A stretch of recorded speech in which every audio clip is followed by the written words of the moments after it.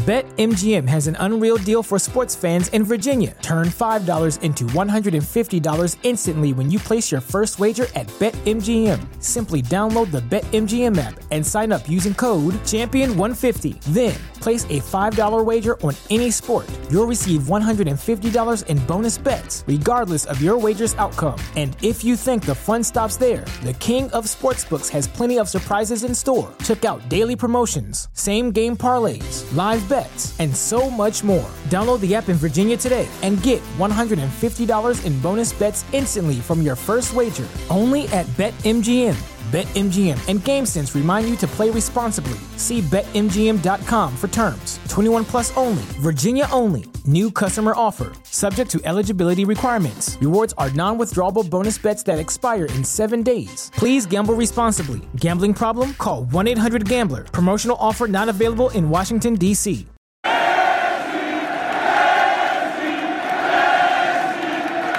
Welcome in, everybody. Another very special edition of Messi & Co. here in English. I am your host, Austin Roblard, and joined with me, of course, the very lovely Gian and the very lovely Ashley. And today we have a lot to cover, especially because Miami are getting ready to play in the club's ever first semifinal. But we'll get to that in just a little bit. Gian, Ashley, are we still kind of taking in what happened in Charlotte? I mean, we talked a ton after the show, Gian and I. So just really quickly, Ashley, I haven't talked to you yet just about it. Give me your quick, rapid fire reaction about like what happened against Charlotte and you know the excitement for this team going into a semifinal of the tournament. Yeah, absolutely. It was a great game. I think in the beginning, and there were certain parts where I feel like Inter Miami had got some really good competition and was seeing a very, diligent, well-coached squad. But they didn't take advantage of their opportunities, Charlotte. And I feel like for a lot of the time with Inter Miami, we used to say that they didn't take advantage of their opportunities and they got punished. And I think now we're kind of on the other side of that coin where Charlotte FC did not take advantage of their opportunities and they got punished because, Joseph got his penalty. Messi, of course, got the last goal. Robert Taylor got a great goal. Everyone did their part. And so it's really exciting. I think the team is continuing to build. It's getting strong. A lot of consistency we're seeing. I think Jordi Alba made a great contribution to the game. Everyone is stepping up, and I'm super excited. It's going to be a really, really tough game on Tuesday, a really big test. And I mean, I think we're forgetting that it's only been 5 games that he's played. It feels like it's been months, but I'm really excited. Yeah. 8 goals in 5 games, all wins. Like it's just insane. And like thinking about those kinds of numbers for any player in, MLS or I guess this new Leagues Cup, whatever it is, just unprecedented. So what he's doing is absolutely insane. Right when we come back after this quick little ad break at the beginning of the show, we have some new arrivals to talk about. We'll be right back. If you're ready to transform your backyard into a haven of relaxation and luxury, look no further than our amazing podcast sponsor, L'Acqua Azzurra Pool Services. With over 20 years of industry experience, L'Acqua Azzurra is a name you can trust when it comes to services, equipment repairs, and restoration for all things pools. If you're looking in the South Florida area for your pool to be serviced on a month-to-month basis, L'Acqua Azzurra boasts an impressive 5-star rating on Google reviews, and it's a testament to their dedication to customer satisfaction and top-notch service. Also, if you mention Messi & Co., you will get your first month of pool service absolutely free. So don't wait. For pool service, patio renovation, or more, call them now at 954-793-7206 and get a free quote for any project. Thanks, L'Acqua Azzurra. All right, so a couple of big names joining Inter Miami training this week. It's taken a little bit of time, since the announcement of their signings, but they are finally here. Diego Gomez got here a little bit faster than these guys. But Miami did hit the trigger on all 3 of their U22 signings. Facundo Farias and Tomas Aviles signed, the winger and the central defender, both Argentinian, recruited by Tata Martino in the front office and brought into Miami to fill out their U22 spots. Gian, what does this do for Inter Miami? We talked so much about the depth that this team has, and we're going to get a lot more into that in just a little bit. But, the excitement for Farias and Aviles to join, I mean, where does that put Miami, given that what we just mentioned, they have the greatest player in the world, he has 8 goals in 5 games, and they have not lost yet. Wow. Yeah, I think that it puts them in a really good spot. I think that they definitely address some positions of need right from the bat. I think one more so than the other. So, for example, we've had a team that's been gelling, and what a great time to start gelling, because think about it, like we were worried about, will we be able to make a playoff run? And we've got a Messi, Alba, Busquets, we've got a bunch of new players coming together. And just the fact that we've been able to stay in this tournament and still competing in this tournament just keeps putting a lot of games for us to be able to gel, right? And now we've got 2 more players coming in. So a lot of the team has gelled. You've got 2 players that are really good, really young guys coming from really competitive leagues. And I guess I'll start off with Tomas Aviles. One of the things that we know throughout this season has been how we've struggled on defense, and how right now, at least with our 2 center backs, we've got Krzysztof and we've got Kamal Miller right now. And I think that like Tomas Aviles has a big chance of being one, like getting in right away. I know that a lot of us might have different opinions as to kind of whose spot he takes, but given that we've received a lot of goals from like set pieces and that sort of thing, I think that Tomas Aviles is a defender that's strong, that knows how to defend those, particularly, at least the kind of like the highlights that I've been able to see with him in Racing. So I think Tomas Aviles is going to get his spot right away. But I think I'll make a prediction. I think it's going to be for Krzysztof over Kamal Miller. Just I know that Krzysztof kind of brings that veteran status to the team. But one of the things, that kind of is something that Inter Miami does is we play our fullbacks like really high up, and that a lot of times leaves our 2 center backs and maybe sometimes Arroyo in the back. But when we get countered, a lot of times our center backs aren't fast enough, and more so the veteran Krzysztof has had a hard time keeping up those counters. And Tomas Aviles is a defender that's very fast. He's very young. And I think that, Krzysztof is the older of the 2 between Kamal. He's 32 years old. Kamal Miller's 26. And that tends to, at that position, you start to lose your speed. So I think that definitely Tomas Aviles can slot in there right away. And then Facundo Farias, before this whole thing with Robert Taylor just emerging as an amazing player, he's one of the guys that I think he's the one that has the most assists for Inter Miami right now.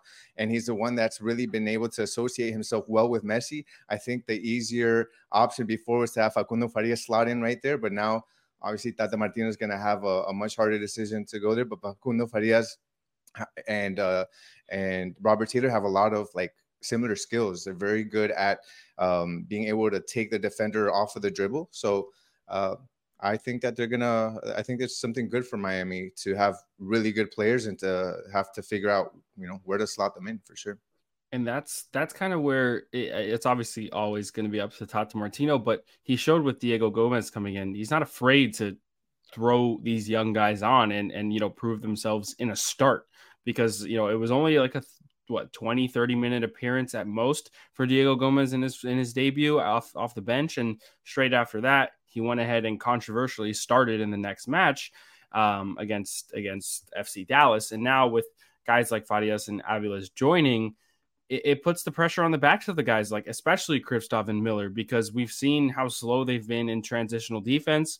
We've seen, kind of not necessarily miscommunication, but it seems like there tends to be some sort of disconnect at times, especially with the fluidity of what Tata Martino wants to do on the field, with Dixon sometimes dropping as in the 3rd center back spot, as we've noted. They're asked to do a ton defensively, given that we have, some of the most attacking wingbacks in the league with DeAndre Yedlin and now Jordi Alba. Noah Allen was liking to get forward as well.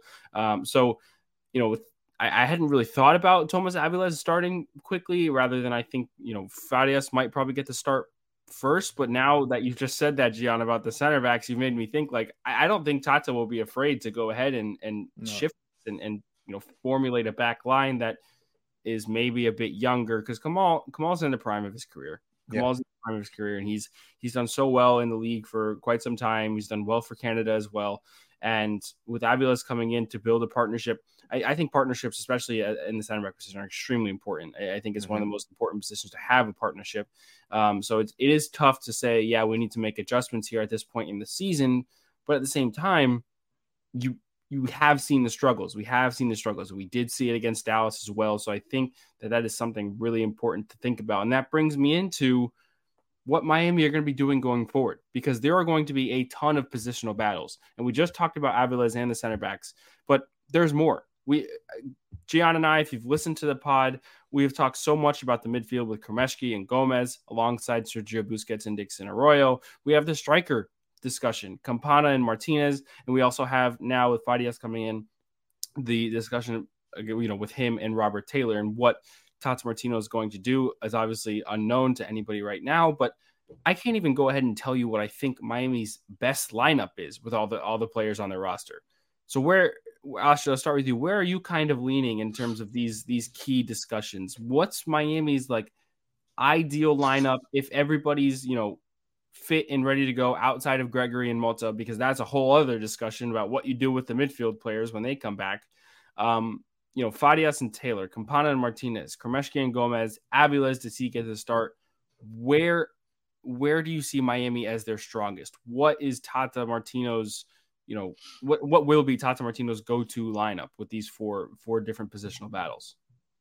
Yeah, well, I mean, I think that at the moment it's Kremashki's and Taylor's to lose. Yeah, I would be pretty surprised if either of them were not starting.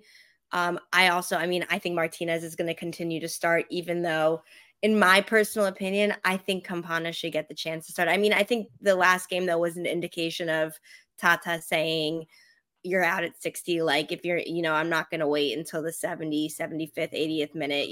I'm giving Campana a full 30 minutes. And truth to be told, while I think that Joseph is a better finisher than Campana, I think Campana does so much more in terms of, pushing the opponent's back line, doing good hold up play, being creative, and doing things that are going to get the offense to move a bit more in that final third. And I mean, when you have Messi and I would even say Robert Taylor at this point, you have two fantastic finishers that if Campana isn't your best finisher on the field, I think that's okay at the moment. I think, he's going to offer something a little bit more dynamic and different.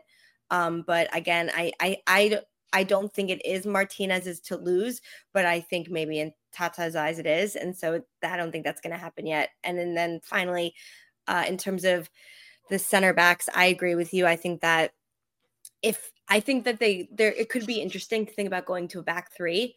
But I don't know how that would shake up, but because again, I think maybe a 3-5-2 or even a 3-4-3, I think it would be difficult to see how that would play out at the moment. So but I think we need fresh legs to start immediately. And it could be one of those things where if, we continue our streak of getting good early leads or being able to control the game as it gets that 60th, 65th, 70th minute, we can move to a back three where you can have a Christoph be, a super sub, almost a defensive super sub, and see how that plays out. So, to go back, Kremashki, Gomez, while I think you saw with Gomez towards the end, when he has that freedom and is creative and he's more in that final third, it's really exciting. But I think Kremashki right now is doing great on both ends, and he's giving that complete package of what that position needs. And so I think it's really his to lose. And I mean, if you take out Robert Taylor, then I don't know how you can expect any player to ever think that they can keep their spot just based on, merit, performance, and goals. Yeah. So, we'll see. But yeah, that's sort of where I'm at. It was a long-winded answer, but that's kind of my feelings. No, and you raised some really good points there, because there is, I think under Tata Martino, there is real potential for a back three. Is there not, Gian? I think there is. I mean, I'm not someone that necessarily likes the back three position, but I think that he can definitely do it. He's got the personnel to do it now, that's for sure. But what happens if it's a back three? Then like how does everything else change? Is that what I'm trying to figure out? How much that's where I'm thinking, because does it change that much? Because we've seen the way that Dixon has shifted, right, when they go into a back three, and then it kind of leaves Busquets alone in a hole. Instead, you start off with a back three, play three center backs, and then the four in the midfield are your two wing backs and a double pivot of Arroyo and Busquets. And up front, you have Taylor, Martinez or Campana and Messi in a free roaming role. That is in my opinion, that's an ideal 3-4-3 that they could go ahead and run. It just depends on, really the only thing that I actually be concerned about is the defensive aspect of it with the three center backs, because I don't know how Avilés will mesh with Krivstov and Miller. And I don't know that if those spaces in behind the wing backs are going to be exploited to the point where we see more transitional defense coming at a fail for Inter Miami. So that's kind of where my head is at with it. You can't stick Avilés in the middle of the back three. I think a lot of discussion with past Inter Miami teams when they did run a back three was who was that mainstay in the middle of the back line. We'd seen Mabika there. We had seen even McVeigh have to do that after moving from left back. We've seen guys that have come in and commanded that role, and that's kind of the leadership position. So can you go ahead and put Krivstov in the middle of a back three and use Kamal Miller and Avilés on either side of him, along with the wingbacks to, help out in transitional defense, and you don't leave Krivstov exploited as much? That's a real discussion to be had. Yeah, and I want to throw in something that we haven't really talked about, but this would be interesting if we had Tomas Avilés not be in the defense, but actually take Arroyo's spot, because he is actually a defensive midfielder as well. And that would be sick, in my opinion, to have have him in play in that position. I'm a little disappointed that you said that, because we are Ecuadorian as well, Gian. You cannot forget that we have to have a little Ecuadorian bias. I know that hurt. So I think that my compromise is then Campana comes in. Okay, all right, fine. I'll take that. Well, I think that if there's like not a weak link, but if they were to do a back three, if Tata was to do a back three, I actually think Arroyo would be the one to be sacrificed, because I think Kromowski right now or Gomez, either of them offers more of that transitional play. I don't think Arroyo is the best passer, in my opinion. I think he definitely does more defensively. But if we have a back three, then, I think that as long as we have someone really running and going back and forth, that means, Kromowski or Gomez, they can probably only do about 60 minutes, 65 minutes if they're really putting in a shift. But I think it could be interesting. I think a 3-5-2 could be interesting. A 3-4-3 could be very interesting. And we'll see. Or, when you're playing maybe a very high, like if they were playing, LAFC obviously just got knocked out. But like if you're playing a really high powered offense, I could see a situation where they're starting with a back three. Yeah, Arroyo's a pit bull. That's more of his positioning. So I agree with what you said, actually, it'd be cool like if Gomez took Arroyo's spot, and that way you still have Benja up top creating, like in kind of like as a 10. So I could definitely see that match.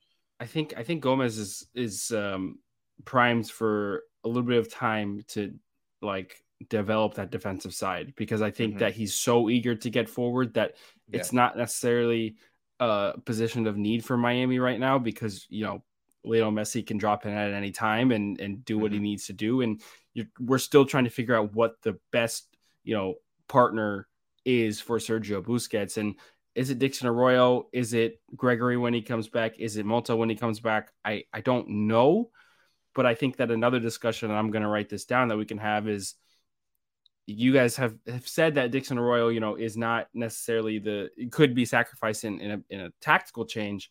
However, with, the money that Miami are spending on guys like Gregory and Mota, and compared to the money they're spending on Dixon Arroyo, does Mota or Gregory become expendable so they can, fit some other players under the budget charge in other positions of need? Because I don't think that Arroyo has necessarily been bad for Inter Miami. I was very upset with what happened in the FC Dallas game. You guys heard me on post game, Gian. You saw me express my frustrations, but at the same time, now I think going forward with Miami returning to a full roster by the end of the season, you have to start having discussions about who is the best value for their salary, because that is essentially what MLS comes down to. Now, I know there will be some rule changes and likely added salary, budget, but at the same time, Chris Henderson has been the key and prime example of getting the most value out of your players that are on the lower contracts. And he did that with Seattle. He built one of the best back lines in all of MLS,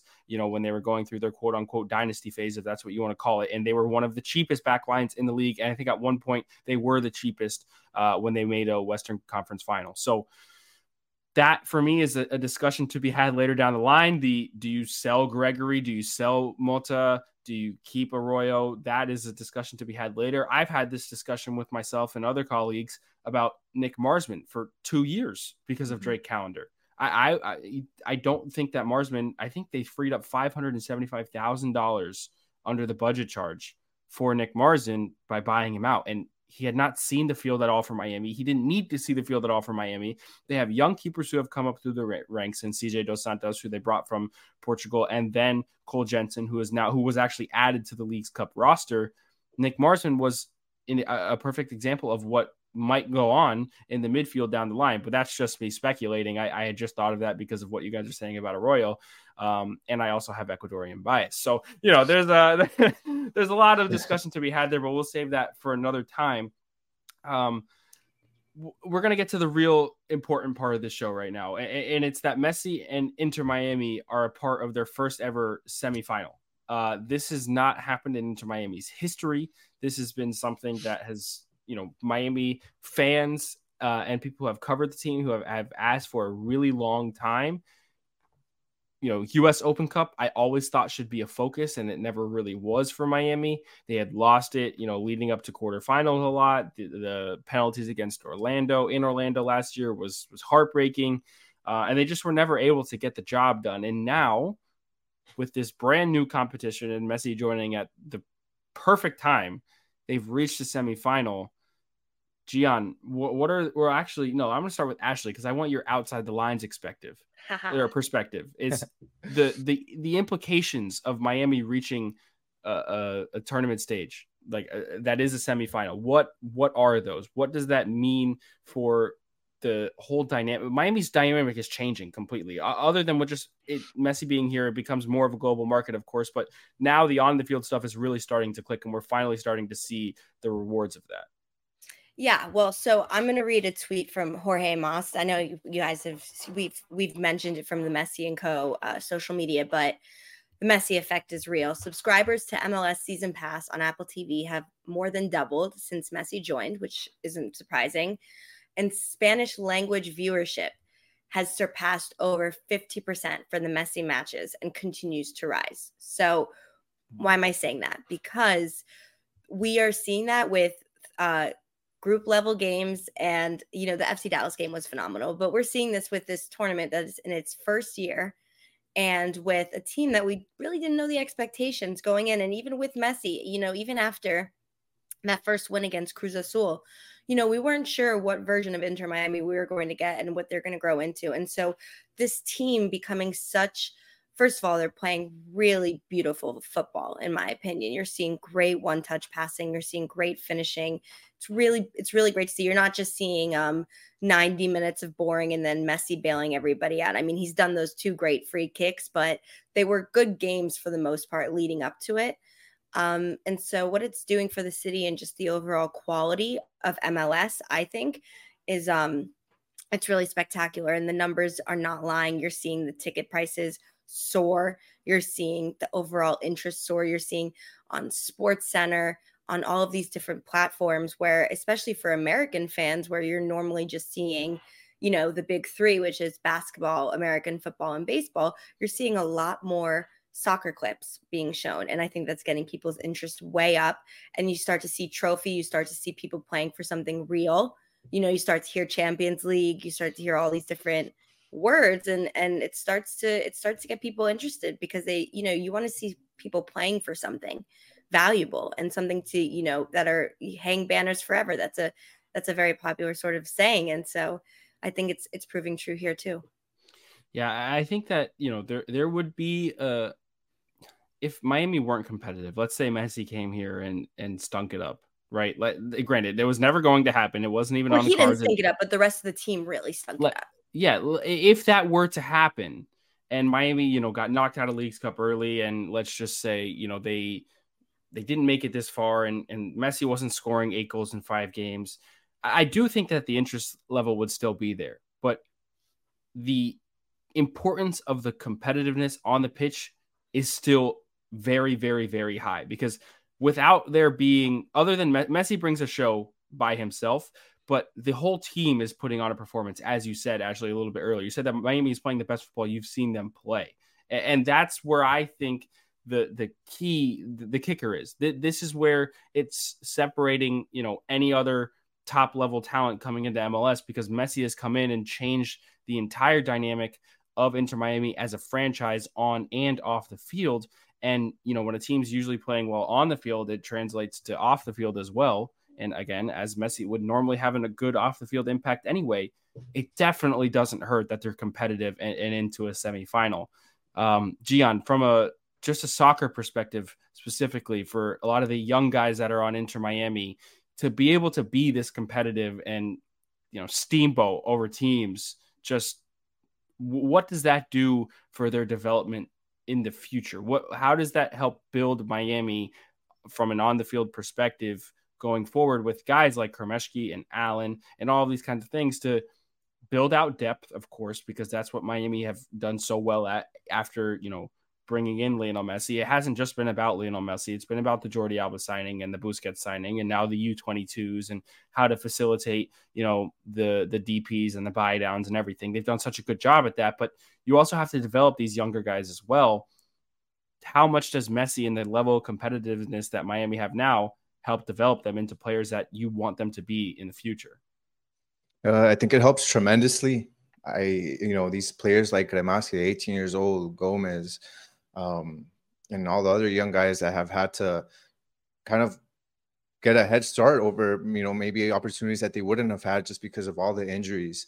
It's just a great moment for them, because they've been able to experience so much in this in this competition that is Leagues Cup.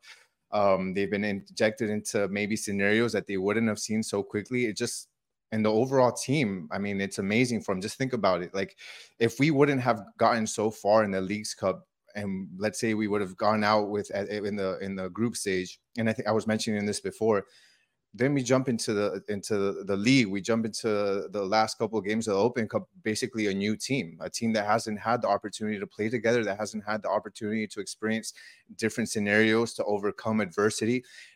If you really think about it, like, it's insane. In this short span of time, the different things that we've been able to experience as a team are incredible. Like that first game that we had in the Leagues Cup, we've experienced the Mexican club, the Mexican side of soccer. We've experienced the Mexican team. That's always something that's from an MLS standpoint, is like you always want to be as big as the Mexican league, because they've basically been known as a more experienced league and a more talented league. So we got that in game one, and boom, we passed that.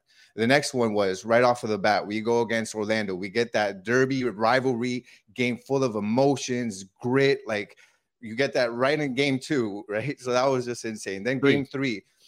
What? Game three? Orlando game 3. Atlanta game three. My apologies. Then after that, we get the Dallas game, which was, man, like, you could have easily, after going down by all those goals, you could easily have given up, but that team showed resilience. You got Messi coming in with the confidence and bringing the team up and scoring, saying, let's go, we got this. Like, and then we get this game, which is like the complete opposite of what we've seen the first 4 games, which was like almost like, okay, this team, yeah, we're much better than them, but make sure you stay in the game, concentrate, don't just, because sometimes you play down to the level of your competition. And I don't want to speak so bad about Charlotte, but Charlotte was not the best team, at least in the teams we've played so far. So we've gone all types of teams, like a very diverse set of experiences. And that's just a really amazing way to kind of like continue going. All these young guys, like you said, are experiencing that along the way, and experiencing that with the likes of Alba, Busquets, and Messi, learning all the way. So once we're done with this cup, which I hopefully is with some silverware in hand, ready to put in the stadium, man, like the sky's the limit for us. We've got, again, just 12 games left in the season. We've got the US Open Cup. And then after that, imagine we win the Leagues Cup, we win the US Open Cup, and then we pull off a miracle. I'm not going to, but I don't want to jinx that. But then you've got the CONCACAF champions. Like, man, you're setting yourself up to come out like with insane confidence and like ready to play, and an experienced team like that. Like, a lot of teams take years to build that experience and that camaraderie and everything, and we're building it in like what, a month or something. Like, that's just insane. Yeah, I mean, even if not silverware after Leagues Cup, at least they've put themselves in a position, and especially with US Open Cup too, to get into what you just said, Gian, the CONCACAF Champions Cup, because that the intercontinental competition, to be put on a stage in North America of that magnitude, the highest of them all, then to potentially proceed to the Club World Cup and all of that, like Seattle did just a couple months ago. That is where it really starts to become important. And, from Miami's inception, it's been asked, can they win the Open Cup to get into the CONCACAF Champions Cup? Can they finish as Supporters Shield or finish, top 3 in their conference, and whatever Jorge Mas was saying a while ago? Like, they have not really ever been close to ever qualifying for this kind of a competition. It's never been close. The parameters are win MLS, be the Supporters Shield champion, or be the top team in the opposite conference of the Supporters Shield champion, or win US Open Cup. That's been it. Miami have had 7th place finishes, 9th place finishes, 10th place finishes, whatever it is, and have not been able to get even close. They haven't got out of the first round of MLS playoffs ever. They lost 3-0 embarrassingly to Nashville in their first season, and last year they lost embarrassingly in New York. So with what Miami is doing now, it's not the same. It's not the same team that I've watched over the last 4 years. It just isn't. It's so exciting. It's a team. This is in our 4th year. This is crazy. 4th year, right? And you think of other expansion sides who have done somewhat well. Atlanta, of course, winning right off the bat pretty much, and under Tata Martino as well. And they haven't necessarily been able to stable the ship. A team like let me think. Since Cincinnati has taken their time to grow into one of the top teams, and good for them. They are now the best team in the East, and I think that they're probably other than Philadelphia, who we're going to talk about in a second, the most like worthy opponent for Inter Miami within the conference. I think of a team like Minnesota United with Emmanuel Reynoso, who came into the league not so long ago and have had to get a build up to the Western Conference Final, which they did, and so there's a lot to be said for roster, not necessarily roster building, but expansion building. Like the way MLS teams have done it, and Miami are now setting a precedent that no other club will likely ever be able to repeat, because nobody ever is getting Lionel Messi again. But it kind of changes the entire ground, or like the entire foundation of what MLS is going to become in the near future, because rule changes are looming. We've seen so many different reports of that as well. And that is another huge talking point, which we're going to definitely save for another pod, because there's so much to dive into when it comes to how Miami have pulled off what they pulled off. And if the rules do change, what else can Miami actually pull off with owners that are willing to spend? And that's another point. Miami have owners that are willing to spend. Does it make the other owners put their money where their mouth is and try and stay competitive in a league that has now more motivated owners to go ahead and do that? It's a crazy change that we've witnessed, and I think that we aren't going to see a change like this. This was almost overnight. We have seen Miami in the offseason, go on with 14 roster changes or something crazy. Some of the most, I think they've had the most in MLS history at one point, where they had the most roster turnover. I think it was a year or two ago under Phil Neville. And this feels even more significant because it's the level of play is, granted, we expected it, right? We absolutely did. But I don't know if I expected it to be at this level with everyone being so consistent this quickly. Right. And that's exactly, that's a really good point, because, it's taken time for a lot of stars to get acclimated in MLS. Like, it has to, other than Zlatan, who, came on in that El Trafico game, however many years ago it was.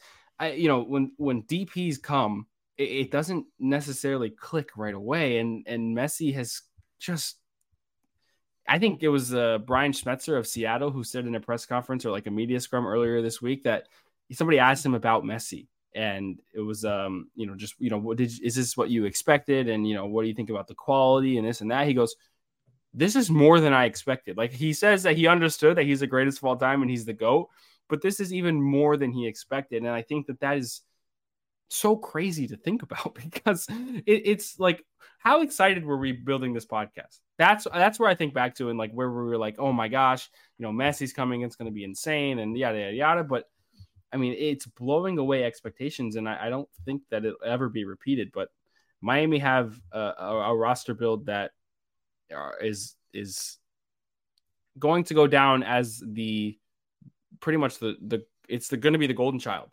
for roster building going forward for expansion teams and even other teams alike that have been in the league for some time.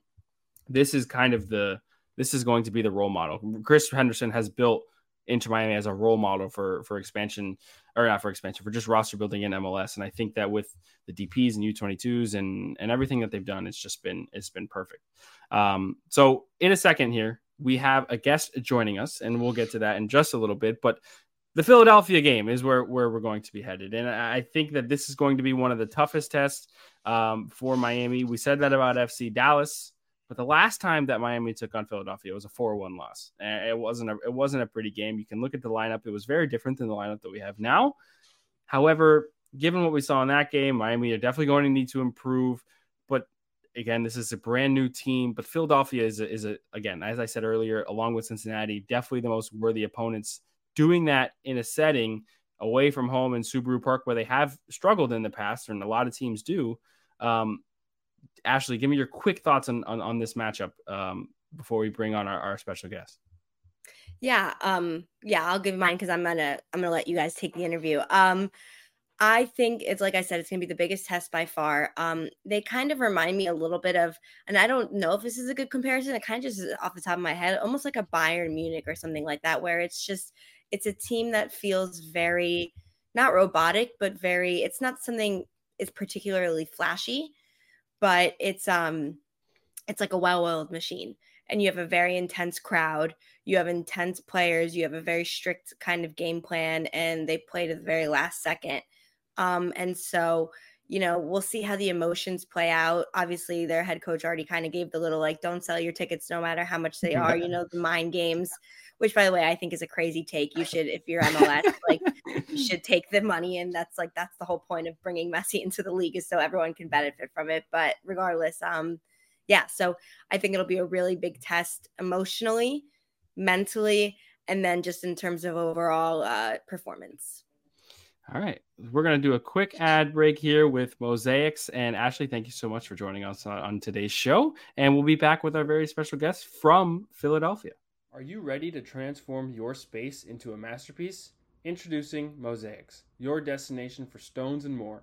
Mosaics is a family-owned business serving the community for over 20 years. With the best quality porcelain, ceramic tiles, and high-end mosaics featuring unique modern designs, Mosaics has everything you need.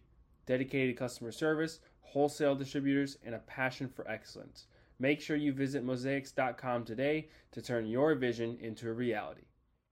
BetMGM has an unreal deal for sports fans in Virginia. Turn $5 into $150 instantly when you place your first wager at BetMGM. Simply download the BetMGM app and sign up using code Champion150. Then, place a $5 wager on any sport. You'll receive $150 in bonus bets, regardless of your wager's outcome. And if you think the fun stops there, the king of sportsbooks has plenty of surprises in store. Check out daily promotions, same-game parlays, live bets, and so much more. Download the app in Virginia today and get $150 in bonus bets instantly from your first wager. Only at BetMGM.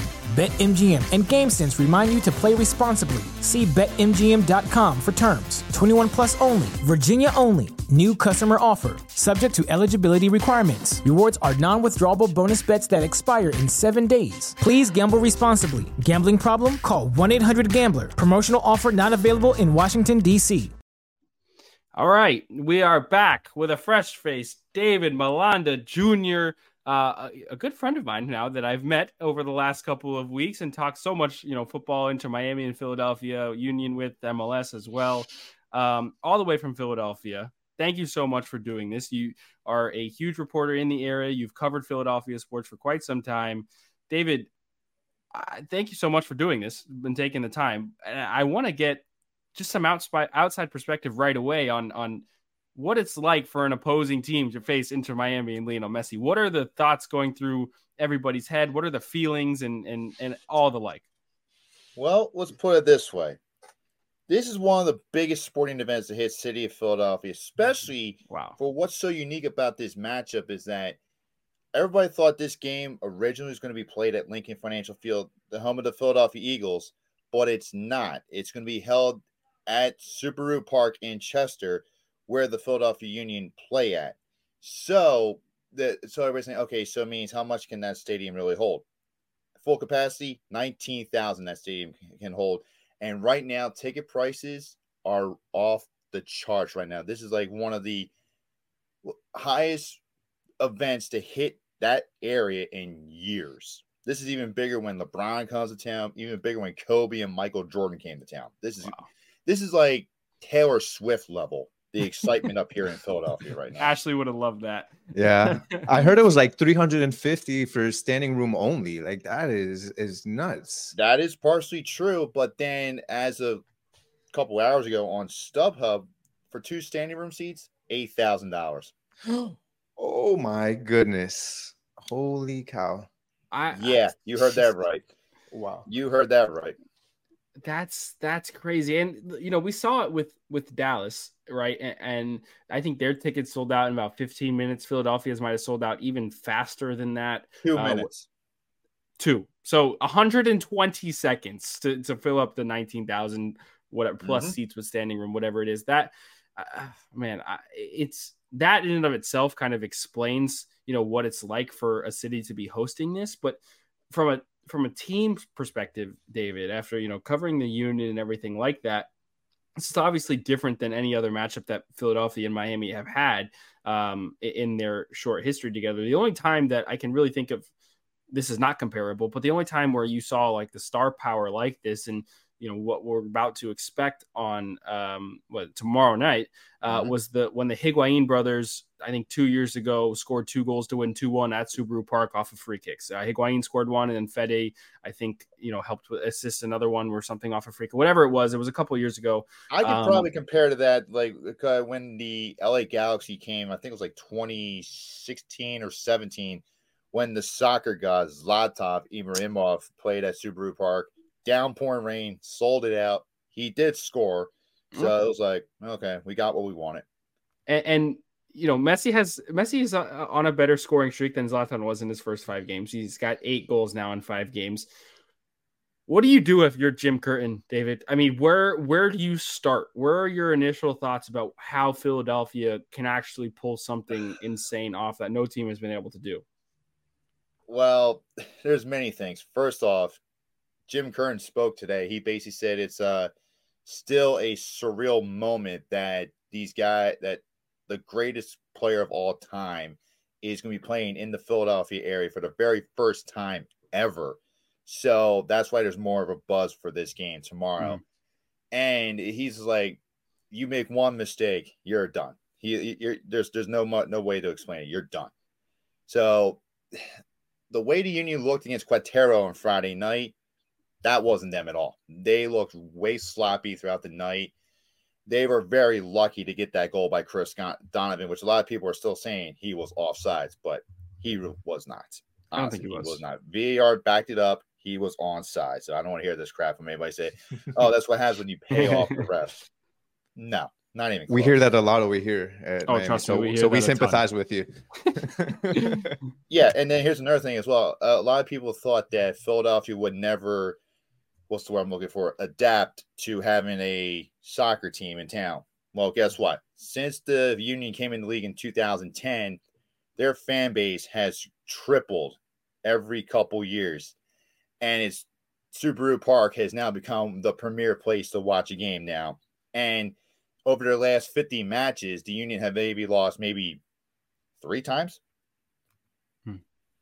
So, yeah, it's become one of the more intimidating sights to see when you come into Subaru Park and dealing with the Sons of Ben. Let me put it this way.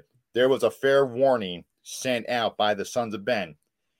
If you want to sit in their section, you have tickets in their section, you got to follow their rules, which includes no Messi gear. You wear that, you cannot be in that section. And we've seen that before. Dead serious.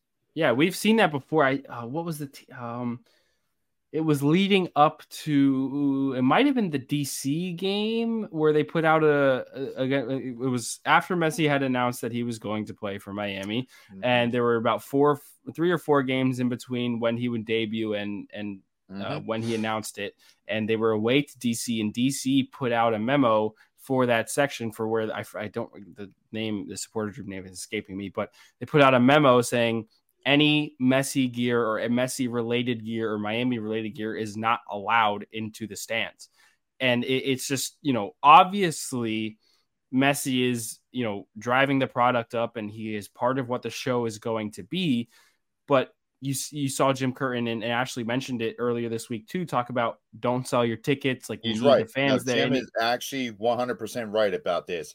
Regardless how much you're being offered let's put it this way. There's going to be a lot of, how can I paraphrase in a simple way without offending a lot of people, is a lot of fake/fraud fans that basically want to just say, oh, we don't care about Philadelphia. We only care about this guy. We don't care what happens. They want to see Messi play, which I think is valid. But at the same time, MLS and MLS teams have to be able to balance having those kinds of people who want to come into games to watch the greatest of all time play and keep a fan base intact to give you as much advantage as possible, because you're now being put to a competitive test that you've never seen before. So you're going to take everything that you can get. I totally agree. Especially like that, especially because here's the thing. A lot of people were saying, why wasn't this game moved to Lincoln Financial Field, which holds over 70,000? Well, here's a couple of things. One, it's on short notice. Two, the Philadelphia Eagles are getting the field ready for their preseason game this Thursday. So no way. But if this was like, say, if they had this tournament in, say, March, that would have been no issues. Right. There have been no problems with that. So potentially in 2024, you could see Philadelphia versus Inter Miami be played at Lincoln Financial Field, because by that point, who knows? I think it's possible that a lot of teams think about those things, because we saw what happened in Frisco and just how crazy it was for FC Dallas and the amount of people that were there. And even before the game, after the game, the amount of people that were waiting. We've had discussions down here in South Florida about possible games being moved to, the Hard Rock Stadium where the Dolphins play. And, those conversations have come up because of just the simple interest that, Miami have now among all the fans.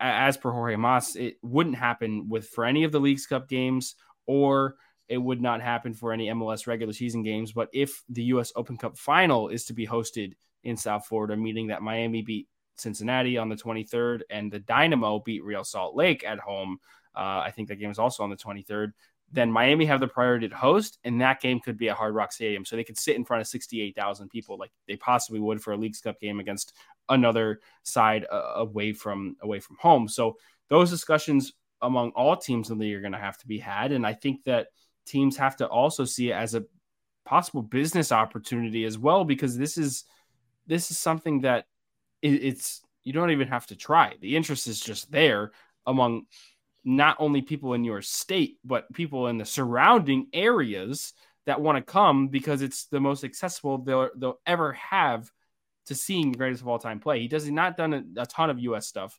He has before, but this is on a regular basis now. Agreed. I totally agree with that, especially since he's under contract with Inter Miami for one more season. So yeah, if this game, like if say tomorrow night was two more, so two, yeah. So basically it goes like this. If this Leagues Cup was being held, say, back in March, the link would have been sold out within seconds. Right. But no, because of being on short notice, it's going to be at Subaru Park, and everybody's saying, really? There? That's a blown opportunity. No, it isn't. You want home field advantage? This is what you got to do. And also, so many media members have been applying for credentials for this game. Mm-hmm. And I'm starting to feel the effects now of what you went through when you tried to get Messi's first game with Inter Miami in this League's Cup. So I still haven't heard back if I'm going to be credentialed for this game tomorrow night. So basically, I'm still waiting in limbo, even though I've been covering the Philadelphia Union since 2015. So I don't know. We'll see. We'll find out maybe tomorrow what happens. Well, good luck to you, Gian. David. So I kind of want to transition a little bit into the actual game itself. And one of the things that Tata mentioned during today's press conference, he was asked kind of like, what is the starting lineup going to be for Inter Miami versus you guys, right? And he basically said it's going to be about the same, but he's kind of waiting to see what ends up happening with Gazdag, if he's going to start, to see how he kind of game plans and that sort of thing. So I'm just wondering, like, what word do you have from there? Is he going to start? Are there going to be any lineup changes? What can you expect to see from that standpoint? Well, Jim Curtin came out today. He said Daniel Gaza trained 100% today. He's a go for tomorrow. And the Union get their other special weapon back. The captain, Ali Bedoya, will be back as well. So both are good to go. The other concern was Julian Carranza, who got hurt in the game Friday night. He actually suffered, what was it? They said today it was where the hell was it at? Grade 1 hamstring strain, but he may not even start. He wants to play in this game because he's a fellow countryman as well. So he's going to have an impact in this game no matter what at some point tomorrow. But then you also have to consider like Daniel Gaza's badass this year. He's really good. And then you got the goalie of the year, Andre Blake, who is literally a brick wall. You can't mess with him. Then, like I said, the guys off the bench, like Chris Donovan, who scored that dramatic ending Friday night against Quintero, was awesome. Jack McGlynn had a great game as well. The Union have a lot of homegrown players that are just ready to take off. Since a lot of people don't realize the Philadelphia Union's homegrowns are doing very well over in Europe right now with Brendan Aronson and Mark Paxton McKenzie. Aronson. Yeah, and Paxton too. Yeah, I think that's probably who I'm most worried about now is obviously Gazdag coming in. He's I know that you mentioned that their game against Querétaro, they were kind of like not they're same, and that's obviously because Gazdag is their main guy that is able to make all the playmaking. But not only that, he's got the most goals, right? He's got 16, I think. And half of them are by penalty kicks. Yeah. So you got him. You've got Julian Carranza that has 14 goals for you guys across all matches. So just those two guys, if they're able to play, that's going to make a big difference for, I guess, Inter Miami and how they game plan. Said the other night he's excited for this showdown with Messi. Yeah. He's ready for it. So. I can also imagine Damian Lowe is too. Another ex-Miami player who, automatically takes leadership roles wherever he goes, and always has. That's just the kind of player he is. I loved him when he was down here. Getting to speak with him in the media was awesome. The way he's so well spoken, you can tell that he's got a leadership mentality, and I think that this is going to be one that he has like absolutely circled on his calendar, and I'm excited to see what he does. Well, like I was saying, the buzz around this game after Friday night ended, it's on the level of Taylor Swift.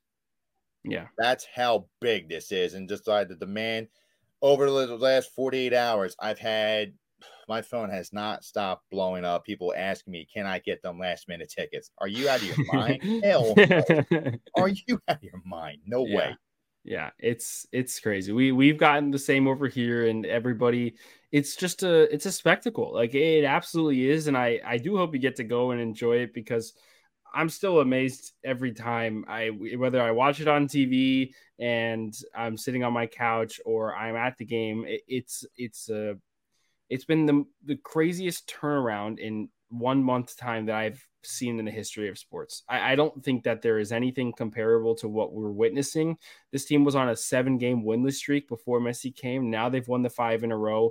I'm not calling the Dallas one a draw, because winning on penalties is winning. And same way with the Union, with our 2 straight wins on penalties against the Red Bulls and DC United. So that's, for me, that's an interesting note, is that Philadelphia have also been in the trenches in this tournament. They've been exposed to the CONCACAF Champions Cup as of a couple of months ago. They've been one of the most consistent teams in MLS, so they've been a part of these competitions. We're still haunted by the loss in the MLS final, the LAFC. We're still haunted by that. Right. And that was so a lot of penalties have been in Philadelphia's future. Are you confident that if they can take Miami the same way Dallas did, that, at home they could sneak out a win in penalties? Because obviously it's, penalties are 50-50, but Philadelphia have been there, done that. Right. Especially doing it against your two biggest rivals in DC United and the Red Bulls. So here's a funny thing that a lot of people didn't realize. Going into that DC United Leagues Cup game, the Union lost 6 out of their last 8 games on penalty kicks going into that. So now they won 2 straight. Here's what I think what's going to happen tomorrow. Messi's going to score, obviously. Gaza will definitely score. It's going to come down to penalties. I even asked Andre Blake about this, saying, what would it mean to you to make a stop on Messi? He's like, he scored against me twice. I stopped him once, but I can't wait to stop him again. I think it's important, at least from a Miami standpoint, is to make sure you guys don't get any corner kicks, because we're one of the teams that is basically the worst at the set piece, and you guys have some really tall defenders. I mean, you've got Jack Elliott. I think he's at 6'6", and Glesnes at 6'2". Our tallest guy, tallest center back is 6'2", and then you've got Kamal Miller. I mean, 6'1", excuse me, and then Kamal Miller at 6 feet. So you guys are like beasts in the area, and you like to stack the area on those corners. I know you guys usually have about 6 players in there, so I think that's one of the keys for Miami. And also, Inter Miami has to be worried because we played Inter Miami early in the season, and we embarrassed them up here at Subaru Park, which a lot of people thought Messi was going to play in that game. But here's another thing: there was a picture that went viral during that game. Was a Inter Miami, a fan from Inter Miami or from Argentina, wherever it was, said, "I traveled 18,000 miles to see the GOAT. He didn't play." That was priceless. That was priceless. And another thing that I think Miami have to worry about too, Glesnes is somebody who's literally a yearly candidate for goal of the year because of his outside the box shots. Anything for 50 yards out, good luck. Miami haven't had to really worry about that kind of a threat so far, other than maybe Thiago Almada in the free kick areas. But they're going to have to, with Arroyo and Busquets in the midfield, I think, Gian, and this is a discussion that we can have going forward and into tomorrow, is that they need to shut down Philadelphia at the top of the box. It's not build a block and just eliminate entry passes, because Philadelphia are very, very, very dangerous with Glesnes, especially from those areas. If he comes up and a ball comes, he can rip one. And we have a secret weapon with that too. Jose Martinez also can hit it from 40 yards out now as well. He had the goal of the year against, I believe it was against Orlando. Last second from like 30 yards out and went in. So, David, correct me if I'm wrong, did you say that you are expecting a tie in this game going to penalties? I potentially can see it because the way how the Union have, like I said, their last 3 games have come down. 2 of the 3 have come down to penalties. And against Quattaro, 11 minutes of stoppage time in the second half. Holy crap. Who would have saw that coming? It could be a very, very intense physical game. I think that is probably on the cards because Jim Curtin's not going to have his team back down to Miami at all. And we've seen Messi and co get chippy at times, especially against Orlando. If Messi wants to get chippy, he has to be very careful. We up here in Philly, we have a couple dogs you don't want to piss off, especially Jose Martinez. Especially how the Quattaro game ended on Friday night with that fight at the end. Now that was crazy. Just witnessing that, I was like, "Oh boy, here we go." Gian, what are your thoughts for the final? You kind of agree with David that it'll be tight knit?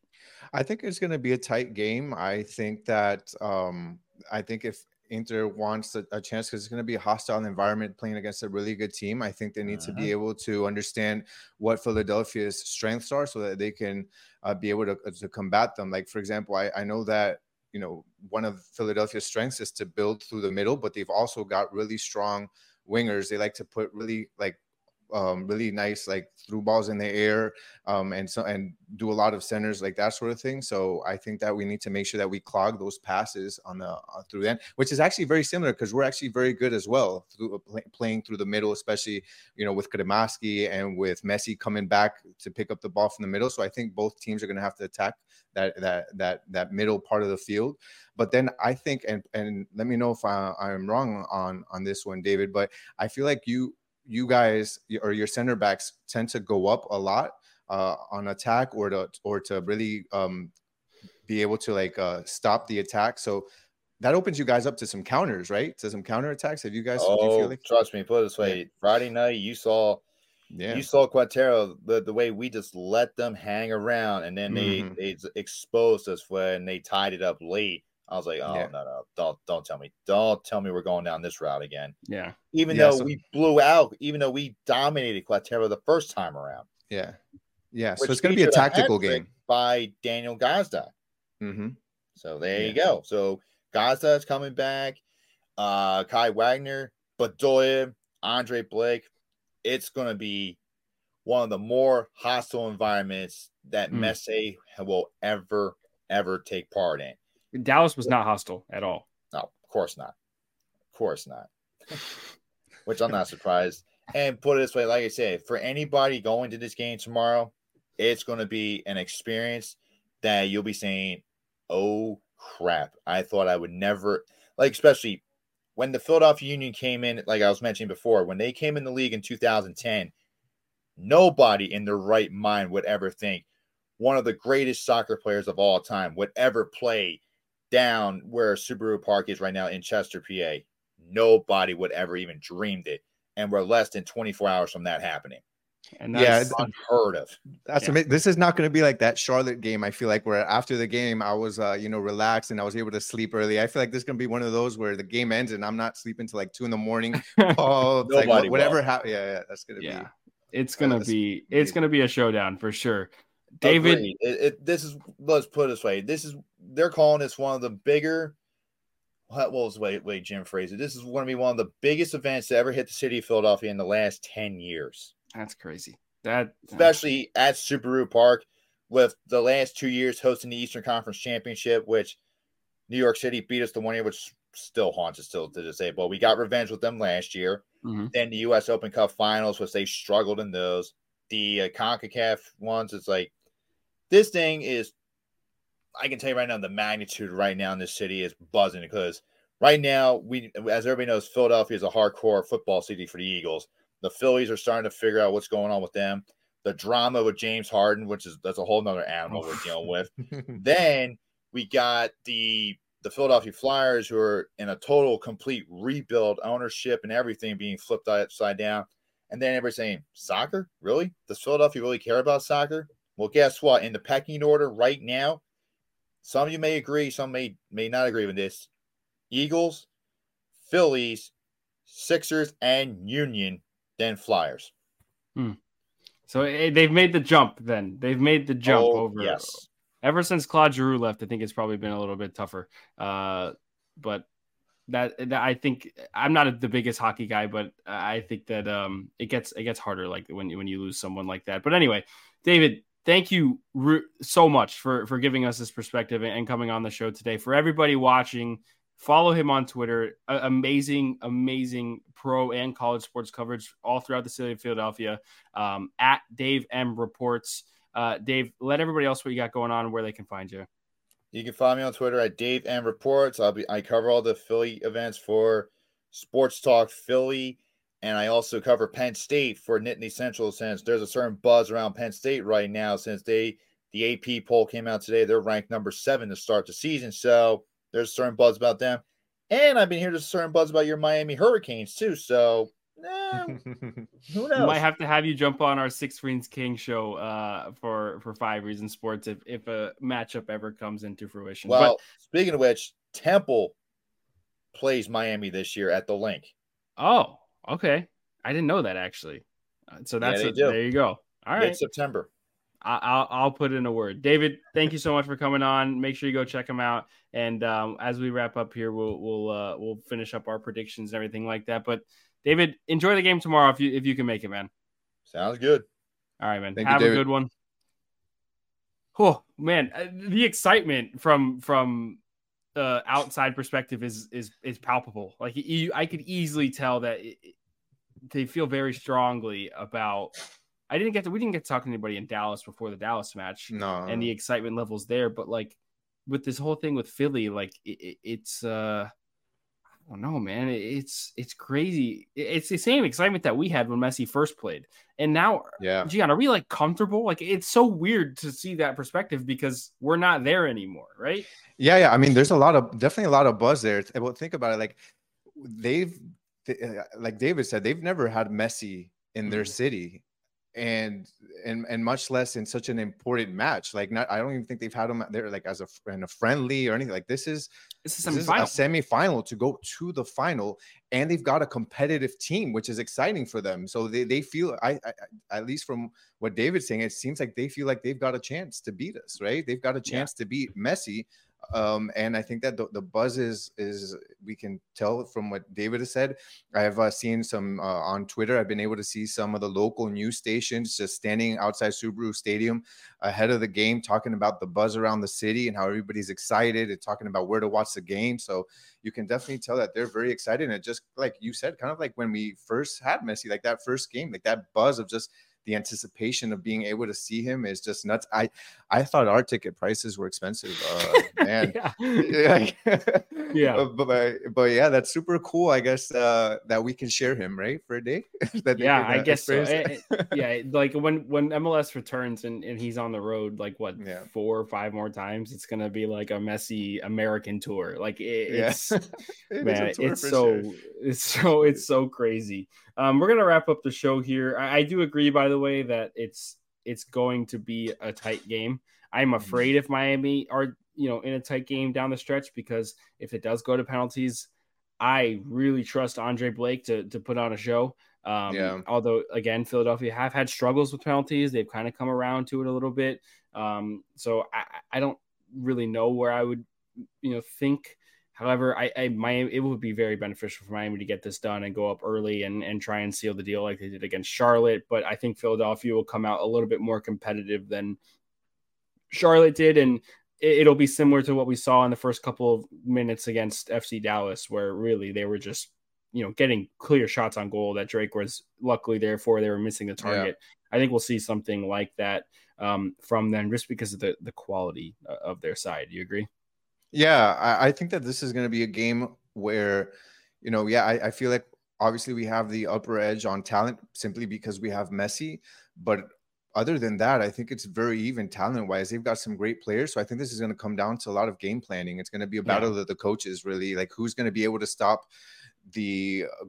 both teams are great at passing. So who's going to be able to make sure that they set that midfield up to be able to close those gaps and be able to stop the defense from connecting to the offense. I think that's really what it's going to be about. And it's just a prayer circle for our defense, guys. If you can, like, that's good for 100%. So I'm not afraid, and I've said this from the beginning. Is since Messi has touched down in Miami, I think we can beat everybody. Yeah. But I'm not going to say that this is easy. And then lastly, I'll say that I think that although Charlotte was easy, thankfully we had a tough game against Dallas, so that kind of does prepare us to be ready should there be any adversity and a tough crowd and that sort of thing. So I'm confident. I think it'll be definitely a tight game. I don't think we're going to see 3 or 4 goals. I think it's going to be maybe like a 2-1, 3-2. We're going to get a normal score line. Are you kidding me, Gian? Yeah, normal score. For real. We're used to these insane goals and these insane scoring lines, like you said. But yeah, it's definitely going to be a tough, gritty, battled game. And but I definitely trust Messi. And I think we come out with a dub on this one for sure. All right. And with that said, predictions are a win tomorrow night. Make sure you stay tuned to Messi & Co. and to 5 Reasons Sports for all the coverage to come. We will be doing pregame stuff, postgame stuff, stuff during the game in terms of tweets. Make sure you follow both of Gian and I down below. You can see our ats right there. Also follow Messi & Co. at Messi & Co. Follow 5 Reasons Sports at 5 Reasons Sports with the number 5. check out the podcast on Apple, on Spotify, Google, wherever you get your podcasts, and make sure you use, if you're watching this on YouTube right now, go to the live section of the channel. You can see our live shows there. You can see our recorded podcast on the regular video channel as well. If you're listening on the podcast, make your way over to YouTube, subscribe, put the notifications on so you can be alerted when we go live or when we post a visual podcast, if that's something that you're interested in. We thank everybody for all the coverage that we've had in this time, and we are committed to looking to grow and pump out the content when it comes to Messi, because we know how important the coverage is for fans, not only in North America, but all over the world.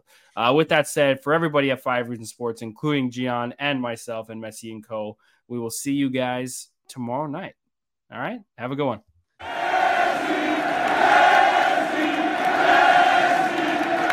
BetMGM has an unreal deal for sports fans in Virginia. Turn $5 into $150 instantly when you place your first wager at BetMGM. Simply download the BetMGM app and sign up using code Champion150. Then, place a $5 wager on any sport. You'll receive $150 in bonus bets, regardless of your wager's outcome. And if you think the fun stops there, the king of sportsbooks has plenty of surprises in store. Check out daily promotions, same-game parlays, live bets, and so much more. Download the app in Virginia today and get $150 in bonus bets instantly from your first wager. Only at BetMGM. BetMGM and GameSense remind you to play responsibly. See BetMGM.com for terms. 21 plus only. Virginia only. New customer offer. Subject to eligibility requirements. Rewards are non-withdrawable bonus bets that expire in 7 days. Please gamble responsibly. Gambling problem? Call 1-800-GAMBLER. Promotional offer not available in Washington, D.C.